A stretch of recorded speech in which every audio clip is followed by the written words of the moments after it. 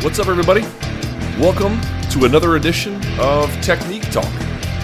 Appreciate you guys tuning in. As you know, I'm Luke Thomas, and today we're going to go back to the world of exercise or sport science. I am a big supporter of the work of a guy who goes by the name of Dr. Mike Israetel. He is a guru, has a PhD. I use the word guru in a loose sense of the word, but essentially is a very esteemed member of the powerlifting community and has done tremendous work, both for the layperson and beyond, about programming, nutrition, and everything in between. And he shouted out Bo Sandoval. Bo Sandoval, it turns out, is the director of strength and conditioning at the UFC Performance Institute. So I looked into Bo, and the more I learned about him, the more impressed I became. And I thought maybe he'd be a great candidate to have for this series.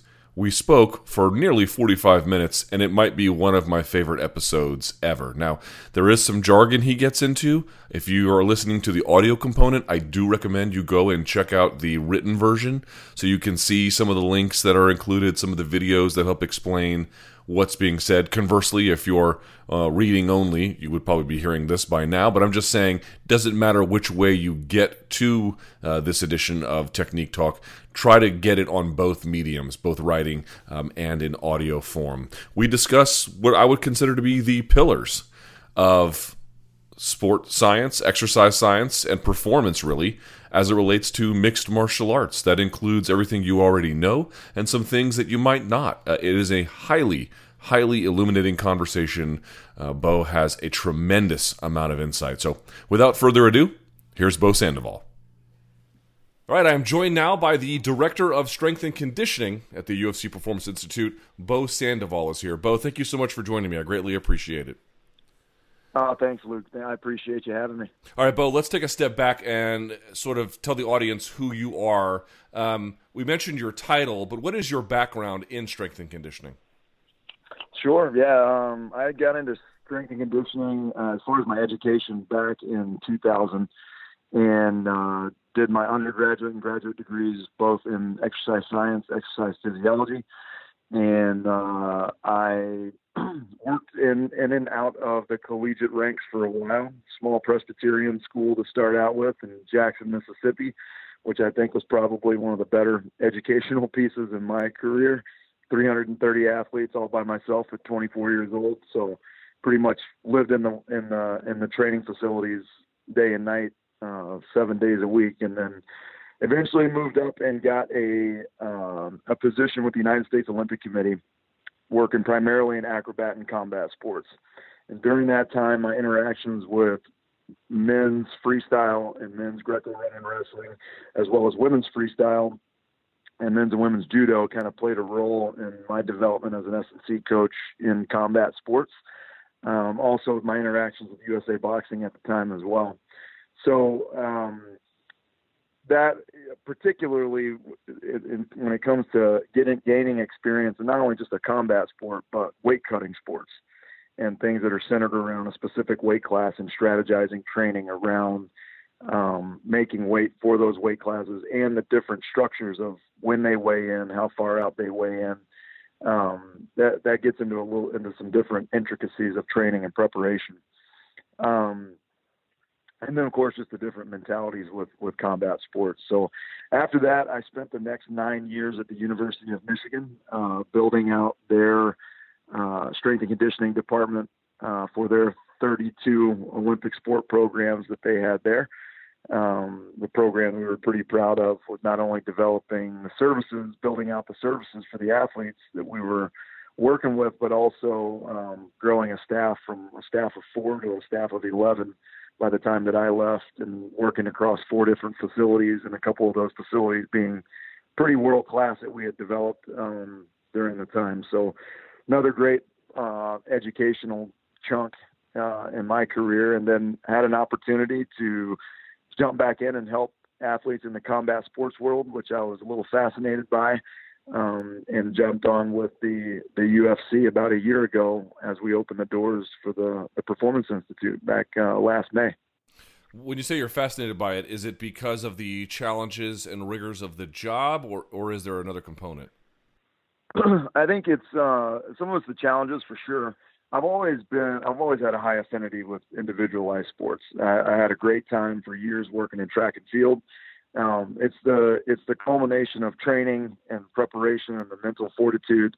That at the end of the day, you got to step on the line. Your coaches can't do it for you. You don't have a whole, offensive package or defensive package of, defensive backs and linemen, or, a point guard, a center, a couple forwards helping you through it. It's just you. That's it. You line up and you compete against the other person, and you either execute or you don't. And so this adds a whole nother, aspect to that, with now it being a full contact sport and someone's in your personal space. You're not just having to execute, but you're having to respond to their execution and adapt and flow, not to mention in a time frame that's highly demanding as well. 5 minutes at a time, a minute, rest in between. That adds to the stress level quite a bit. So that's about as raw and about as primal of a sport as you can get to. We love it. It's the funnest thing I've ever been around. Let's start this issue in the following way, which is to say, imagine the word fitness if I defined it as the ability or the capacity to do the work at a high level, right? So if I said what would football fitness be, it'd probably be a lot of things. In particular, it would be dependent on the position. A lineman is not going to have the same fitness needs as a quarterback, but force production, speed, agility, those kinds of things. So then let's rotate the question back to MMA. What is MMA fitness in your mind? So back to your original definition of executing skills at a very high level. When you add amplitude and fortitude to the defensive and offensive maneuvers, as well as on demand. So these guys don't really get to decide when to execute all the time. That's only on the offensive side.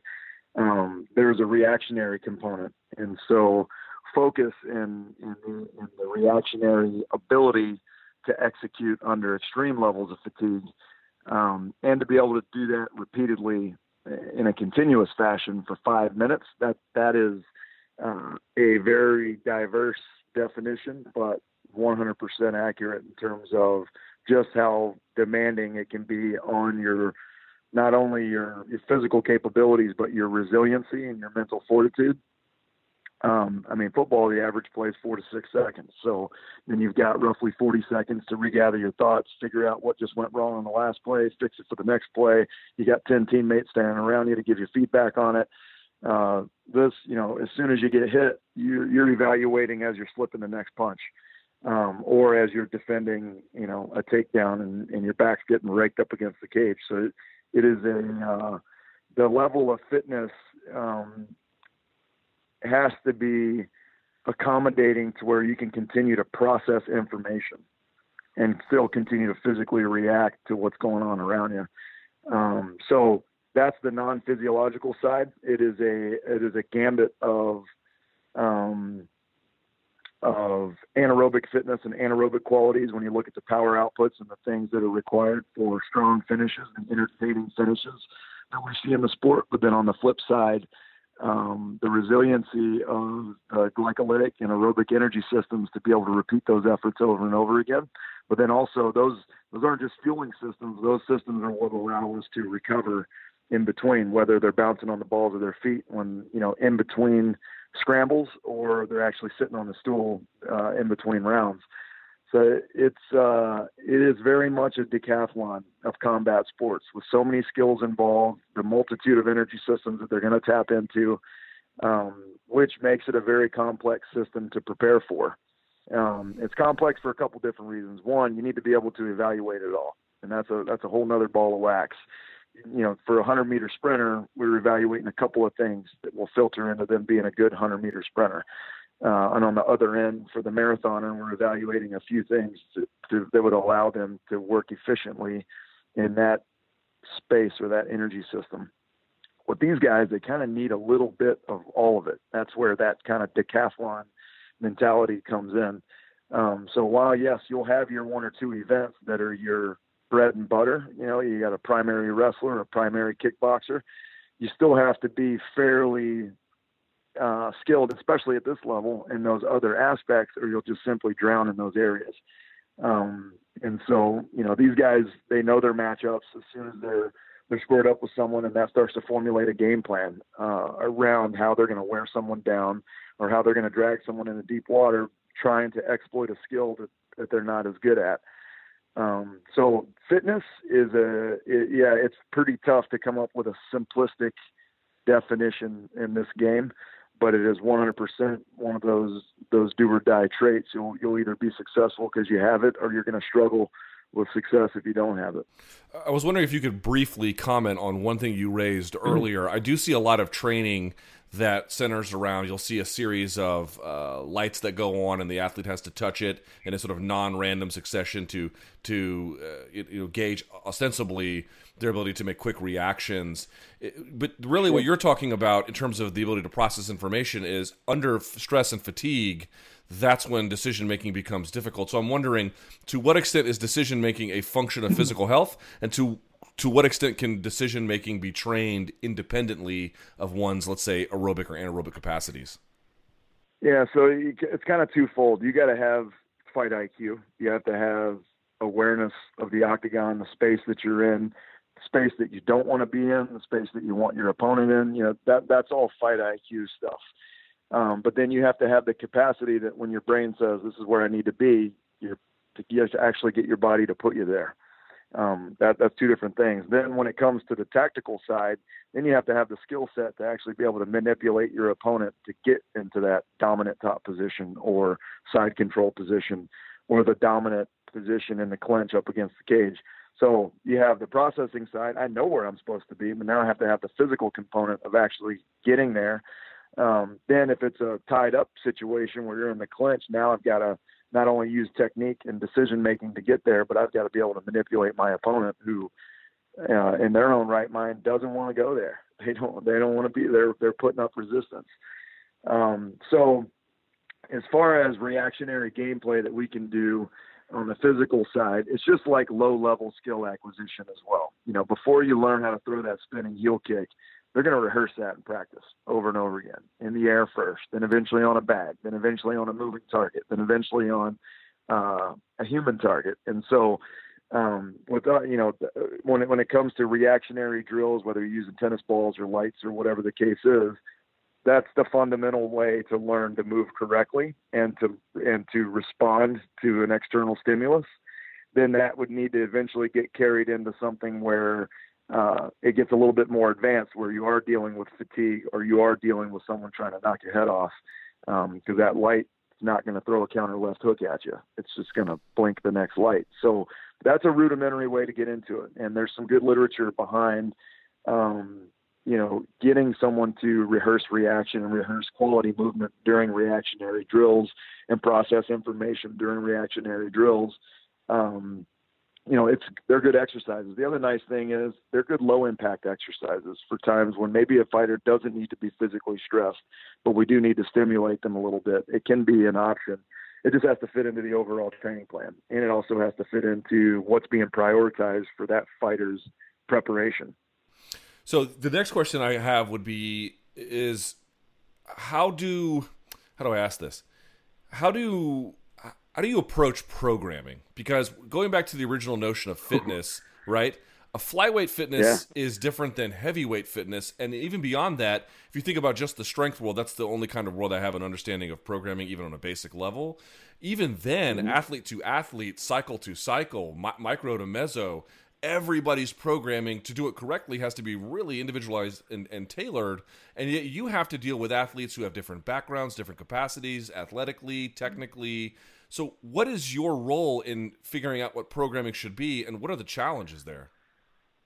Sure. Yeah, my role is extremely supplemental. The more disciplines there are in a sport, the more supplemental S&C is going to become. So back to my analogy of a decathlete, when there's more events, there's more skills to learn. A lot of the physical training, there's only so much water you can fit in a bucket, and then eventually it starts to overflow. So with these guys, it's the same way. It's got to kind of make sense with all the skill acquisition. When you have someone that's higher up the chain in terms of skill development, you can afford a little bit more time to spend on some other things. And so the other side of that, a caveat, is that as a strength and conditioning professional, you have to understand too that they are going to gain some fitness from kickboxing. They are going to gain some strength from wrestling and repeated takedowns and repeated pickups. That is resistance training. Our body doesn't know the difference if you're touching a barbell or if you're picking up a person. It just knows there's a resistance. So I'm going to recruit motor units to handle that resistance. And so that's kind of my synopsis first off, that we're just super supplemental to the big picture of what's going on. Now, to be influential in that supplemental role, it first has to start with assessment. We need to know. So when we talk about individualization, there is no individualization until you have individual assessments on what their attributes are. So we have to be able to look at things like an energy system breakdown. What is their, VO2 max tells us how big their engine is. But then we look at the thresholds within the VO2 max. Ventilative threshold 1, and ventilative threshold 2 tell us about where their body starts to accumulate lactic acid and how efficiently they can buffer it, and then where they hit the point where they can no longer buffer lactic acid, and they kind of go over a cliff there and lose all anaerobic power. Understanding where those thresholds are, they're very unique person to person. It's like a fingerprint. Mine's going to look very different from the one standing next to me. And so same thing with strength and power profiling. When we look at rate of force development, reactive strength, and how quickly their body can respond, eccentrically and concentrically, to different external forces, that's all, it's like a fingerprint. So the nice thing about the Performance Institute is that we have the ability, to measure objectively a lot of these things in a super convenient fashion. Most of the time we build it right into training as well. And so when we have this individual profile of these physical attributes that an athlete has, it just takes a lot of the guesswork out. So now I can get super specific with someone in terms of identifying weaknesses, starting to identify and formulate objectives, things where we can paint a clear direction. Look, if we go through and we have a plan directly focused around this one attribute, we can make improvements to this, and then that can allow you to become a better athlete and perhaps have a better engine to focus on your skill work when you are sparring or when you are striking or when you are hitting pads or wrestling or whatever the case may be. But it is, depending on the physical attribute, it can be a much more long-term process. Some of these guys fight 4 times a year. Some of these guys fight 6 times a year. And a lot of those physical attributes, we have to find gaps of time in between training camps to really make a dent in true performance enhancement. Whereas when they're in camp, there's some refinement that we can do. We can refine, if they've got a good base level of fitness, we can refine that fitness and start to culture and tailor it to a 3 5-minute round fight that's coming up, 8 or 9 weeks away. But if they've got if their base level of fitness is subpar and we're going into this camp, we're already kind of behind the 8 ball. We're already limited because the rigors of camp are going to diminish the amount of improvement that we can make. But if we've already got pretty solid base levels in certain areas, we can refine, and in some cases, in a very marginal manner, enhance some of their qualities during that time frame. So as much time as we spend around trying to in a quality fashion improve how they're managing energy and recovery time during fight camp so that they can show up at the fight rested and ready to go and rejuvenated and with high energy. We also spend a lot of time educating on just how influential the off-camp period can be and how much more of a physical influence we can have during that off-camp period. So I'm running off on a little bit of a tangent, but as far as programming, number one starts with assessment. We need to know exactly who the human being is sitting in front of us and what their physical attributes are. Then from that assessment, we start to have to but we have to gather the layout of what training looks like for them. We've had over 270 fighters through our facility in our league, through this facility since we've been open, and I cannot tell you 2 camps that looked exactly alike. Even 2 fighters that are coming from the same training facility whose camps don't look alike because they all have different strengths, they all have different weaknesses. Some spend X amount of time on grappling and X amount of time on striking. The guy next to him is flip-flopped. So it's It's very different. We have some that spar once a week. We have some that spar 3 times a week. We have some that don't spar once they hit, 5 weeks out from a fight. They don't spar at all the rest of the time. We have others that spar all the way up until 2 weeks out from the fight. So just such a diverse group, it'd be really difficult to argue how you could truly individualize and formulate a progressive plan without having some very individual assessment on them first. And then that assessment leads into a planning process, which you've got to have an understanding of what does the day-to-day training look like. Before I can prescribe work, first thing we need to make sure is, are they fueled for the work? Because when we make adaptations, we don't actually make adaptations in the weight room. All we do is supply a stimulus. So we'll supply a stimulus in the weight room. We'll supply a stimulus when we're conditioning. They supply a stimulus when they're in the octagon, when they're training. But there's no adaptation there. The adaptation doesn't occur until you recover and fuel.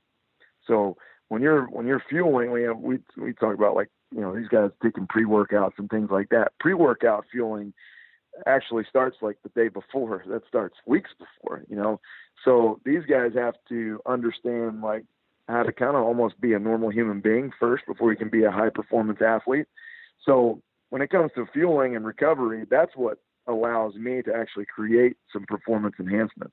And I would echo the same thing to an MMA coach, is if you really want that guy to get better at this skill that you're drilling hundreds of times a day over and over and over again, if he's not fueled for it and he's not rested to do it, none of it's going to stick. He might be able to labor through it, but there's no retention of that trait. There's no adaptation. So that's where we have to really kind of help bridge the gap between stimulus and adaptation. And so for me, as soon as I see a plan, the first thing we try to identify, all right, where are the opportunities for recovery? Where's the opportunities for fueling and rest? If those are met, and if those are, or if those are there, then it's easy to plug and play. Okay, this is a good opportunity to do some anaerobic training. This is a good opportunity to do some aerobic training. This is a good opportunity to work on rate of force development and peak power output.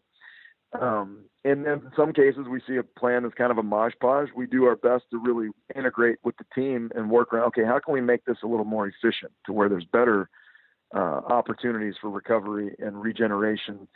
And so that's in terms of program design, it really boils down to how we're managing energy first. And then if we're doing a good job of managing energy, now we can get into the intricacies of peak power and peak speed and peak endurance and all these other things that we want to culminate through camp. So that happens at different levels. Some of these fighters have their shit together, and it's easy to kind of get in and dive into that plan and get really progressive at an advanced level.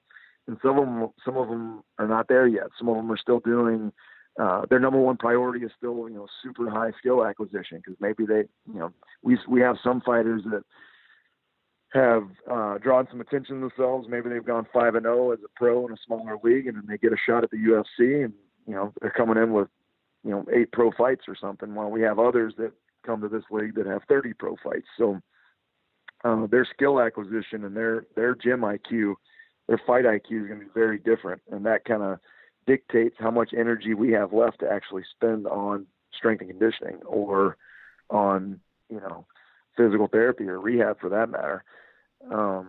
So it is a very intricate process, but that's why for us it is dire that we don't have just a strength coach. We don't have just a MMA coach. We have a performance team built around these guys so that we can plug all of the, their gaps look different. Every fighter's gaps look different. So some may have more of a nutrition gap where we plug someone in, an expert in that field, to help fill that gap.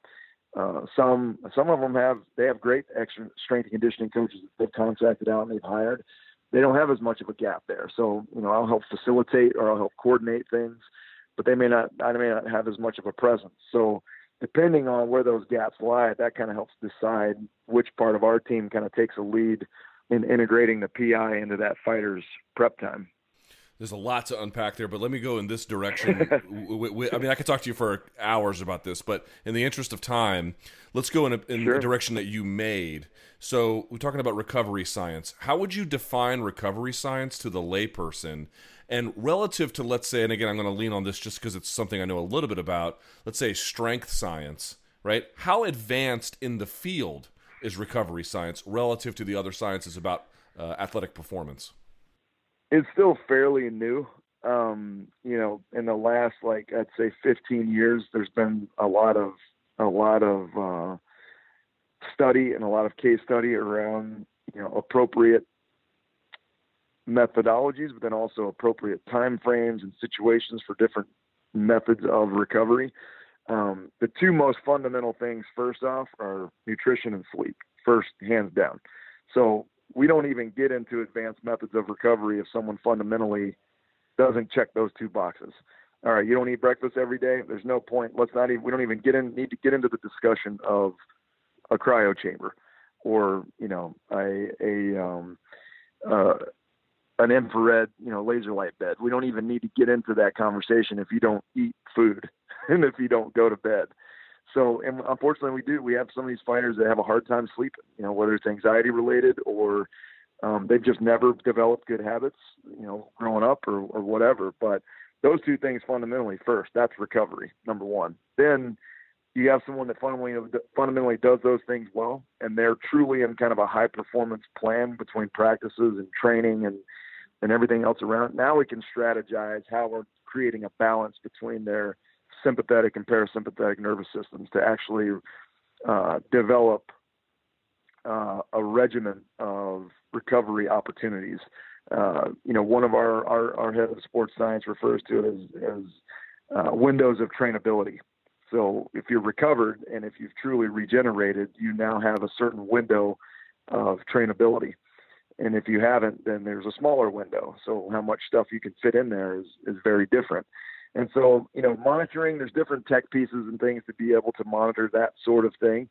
But even still, we're fortunate. We have at our disposal the ability to measure a lot of these things, but there still has to be educational interventions around, okay, now here's how you employ this information and here's how we're going to make adjustments. Sometimes it's athlete driven. We need to make adjustments to what you're doing outside of training time, outside of, whatever. And then we have to have coaching conversations. Okay, look, the way you have this regiment set up, there's no window of opportunity for recovery. All the things you have in here are fantastic. They're great. They're just in the wrong places. Some of them are at the wrong time. Some are wrong this, wrong that. And, let's be real. The reality of it is a lot of these systems that we have and a lot of these training regimens, these MMA classes and the pro practices and things they're set up around a business. So they're set up around where can I get the most pros on the mat at the right time and try to accommodate everyone as best as possible. And so those aren't super individual tactics when everyone has to show up at practice at 3:00 or 2:00 or whatever.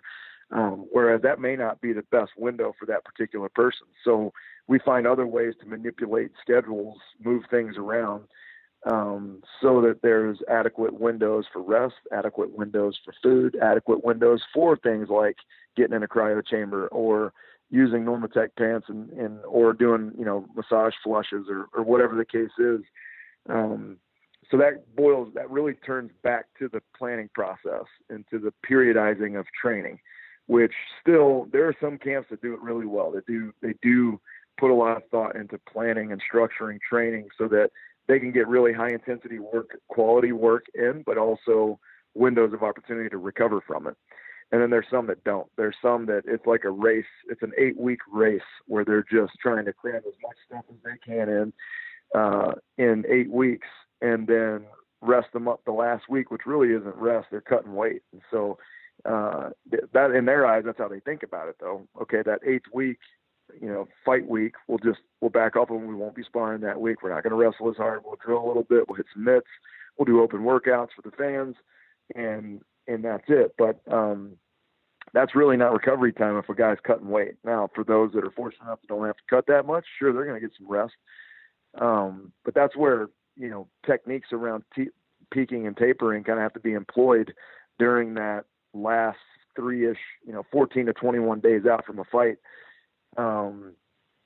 roughly 3 weeks. But it varies so much weight class to weight class. It varies depending on, male, female a little bit. It varies depending on age, not only their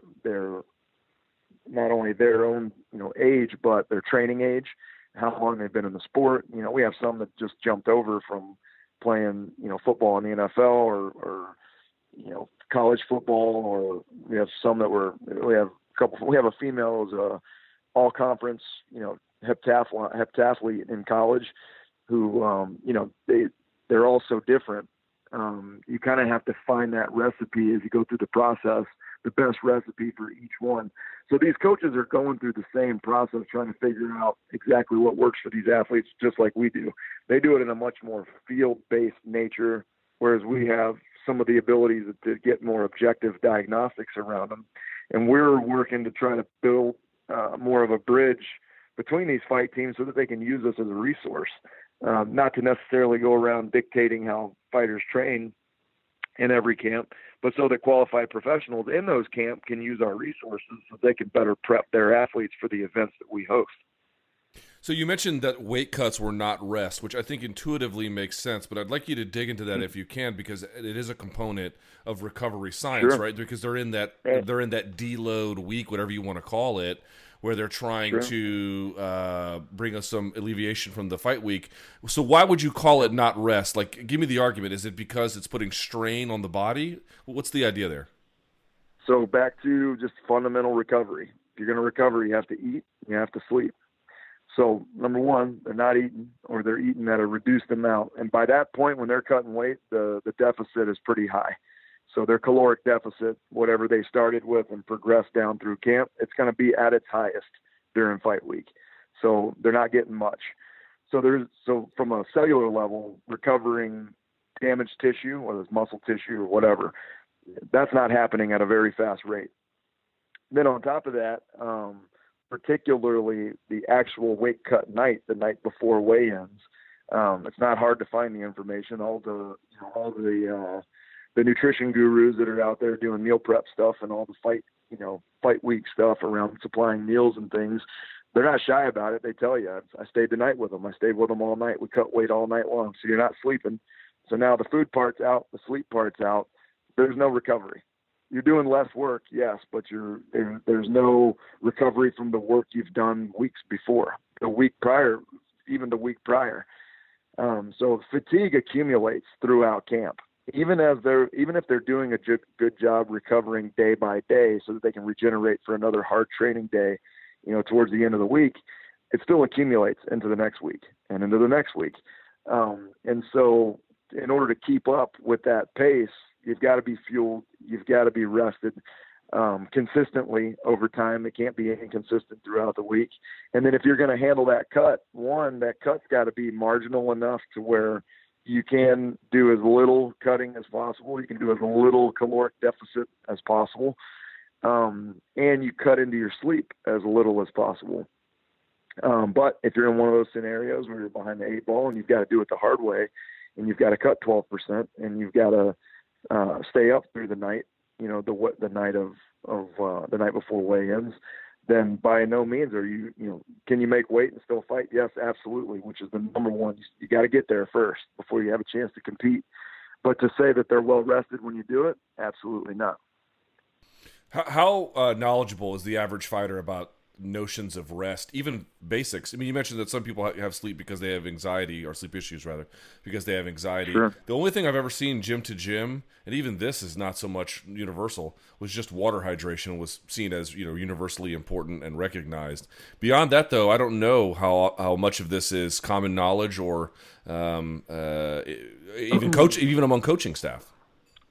Yeah, so for one, they're really knowledgeable about knowing, it's most of the time they'll tell you, I don't think I get enough sleep.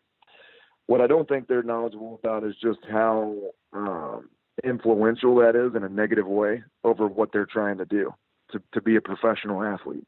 I don't think they understand the magnitude of how much that negatively affects them when they aren't either supplying the right amount of nutrition or getting the right amount of rest.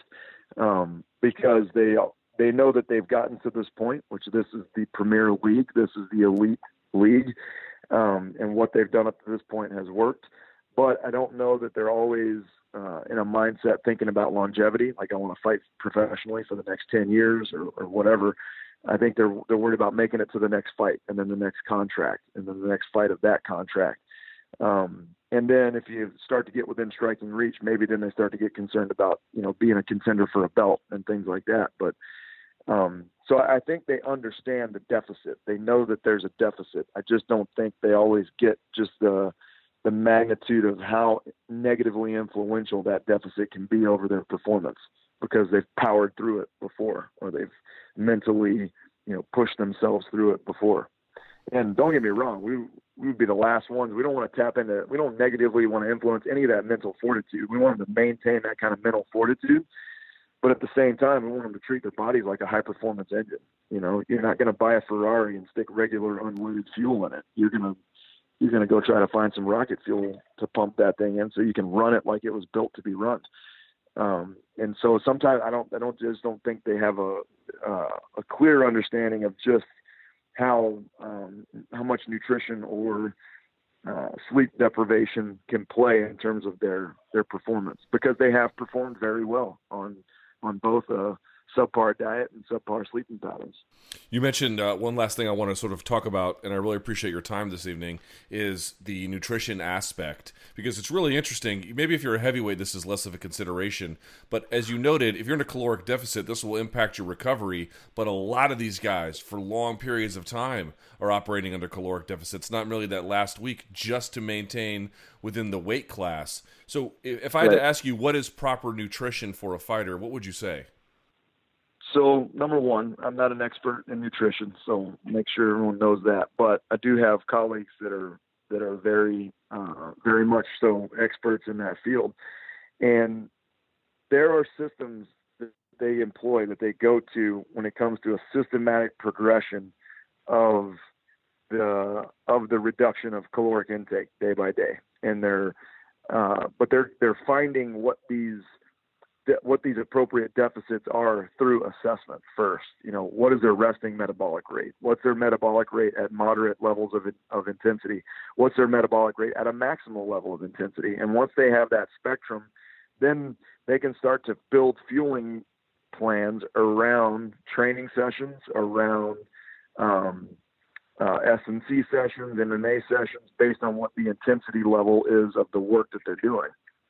And so once you kind of know what that supply demand is, what that caloric demand is to do that amount of work, then you start to identify, okay, what's the reduction that we can go through now to cause a weight loss, versus diving into kind of a template cookie cutter program that tells you, all right, you normally take in 2,500 calories. Now you're going to take in 1,400. That deficit may be too big to start with for some people. Whereas these guys have a much more progressive approach to creating that deficit over time. And most of the time, even when the deficit is appropriate and some of these guys are still having trouble, it's really it's a misfire on the correct macronutrients that they're cutting from. So that you got to create that deficit, you got to pull from one of your three macronutrients. You either got to do it through protein, fats, carbohydrates. And most of the time it's the wrong ones at the wrong time. So a lot of our sports dietetic team here, they're spending time just trying to reconfigure which macros they're cutting from, so that they can still be fueled for practice, but you're still going through your caloric deficit. And so that's very unique from everybody. Everybody metabolizes macronutrients differently, and we're finding this through some of our testing that we do here. They metabolize fats and they metabolize carbohydrates at different levels of intensity. And that's something that we can actually measure here and identify. And then once you see that, you know if someone's primarily a fat burner or if they're primarily a carbohydrate burner. And once we know that, now if we're going to employ a diet around that gives us some specific parameters to build that diet around. Even as a strength and conditioning professional, if I know that they're primarily a fat burner or primarily a carbohydrate burner, that helps me with identifying specific levels of intensity that we need to hit if we're doing low impact cardio for cutting weight.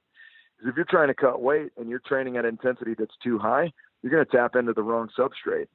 And then you spend however many hours on the treadmill at the wrong intensity and you're not losing any weight. They can't figure it out. And vice versa. If you train at too low of an intensity and you're not into the right substrate, you're basically just spending time on a treadmill. And that energy could be spent learning how to, shoot a double leg, or how to pressure somebody on top, or, more skill acquisition. So these are things that can be measured, and these are things that can be drilled down. So that nutrition aspect, the nutrition experts, it's a matter of a decision to get super individualized with someone, which would start with assessment first, and then interventions around what they're currently doing through recalls or whatever, and then into a plan of action that's got to be consistent over time. But, it also depends on, these guys are at the mercy of whatever shape these fighters come into when they get announced for that next fight. So if we're 8 weeks out and the guy's, 18% over his weigh-in weight, that's going to be a tough one. But if we're 8 weeks out and someone comes in and they're 9% over their weigh-in weight, all right, that's manageable. We can do something with that. Or if someone is, if we're out of camp and there's no fight in the foreseeable future and we've got 6 weeks to do some metabolic rehab and get them to understand how to eat like a normal human being again, we can kind of go through that educational process. Then they may actually be in a good position when it's time to start fight camp. And now we're 8 weeks out, and we can get them, we can use that pre-camp time frame to get them in a realistic percentage of body mass over their weigh-in weight so that we can actually have a successful camp.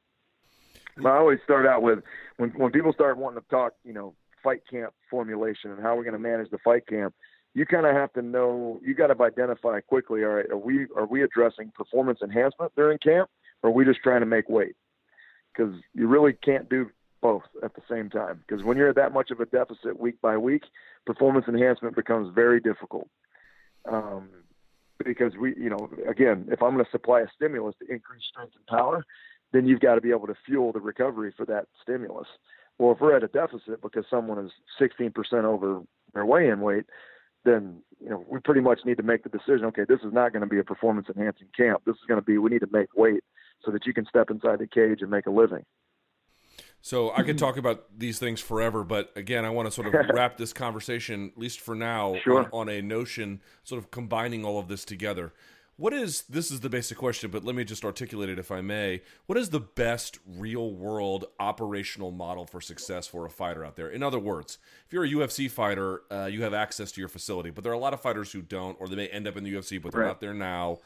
How costly is it, number one, to just train appropriately, given all these considerations? And number two, you mentioned it and articulated it before, they might have this 3 p.m. practice just to get pros on the mat, but is just getting all the pros on the mat, is that really the best way to do it, or is there another model that they should pursue if it's financially viable? So those two considerations, I'm wondering if you could speak about that.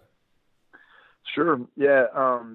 To be totally honest, we're working on studying and evaluating to identify what that model looks like at the highest level. We're in a facility where we have access to world-class coaches that bring athletes through that use our facility, world-class athletes. We have world-class technology centered around those athletes, world-class practitioners in different disciplines of sport performance that integrate and work with those athletes and coaches. So we're using that platform to kind of generate what that model looks like at the highest level. And then just like any other sporting event, that model starts to trickle down and has to be manipulated based on means and resources as you go down to the different levels of play. And so to fighters out there doing it on their own that don't have as many resources, number one is prioritize recovery. There's always going to be someone that wants to teach you the skills. You're going to be able to find practitioners that can teach you the wrestling skills, the kickboxing skills, So in the beginning, the simplest thing is allow yourself enough time to recover from that work and allow yourself enough time to eat around that work. Then as, these guys work themselves through their careers, they start to add resources. So they start to add someone to help them manage food and nutritional intake. They start to add someone that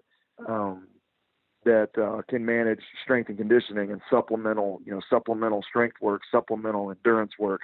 But if they've already got the fundamentals around skills training and rest and recovery, to add those additional resources, it all starts to fit. When you don't have those fundamentals of skill acquisition and rest and recovery, and then you try to add all these other things in, that model is going to have a hard time surviving. You're shoving, 15 pounds of poo into a 10-pound bag. It just doesn't doesn't fit. So you have to know how to manage all those things before you get to that point. So what that model looks like, yeah, I can tell you it looks very different level to level based on resources. At the highest level, you know, we're still working on trying to streamline that process. And again, it's not like we're streamlining one type of fight camp. We're trying to find recipes for several hundred different styles of camps. And that, you know, in our eyes, it is a tough task. But it's also, we feel like we're a little bit ahead of the curve. You know, it's a 25-year-old sport. We're wrapping our head around high performance now. You know, it took professional baseball and football 75 years to figure out high performance. So we feel like we're doing all right.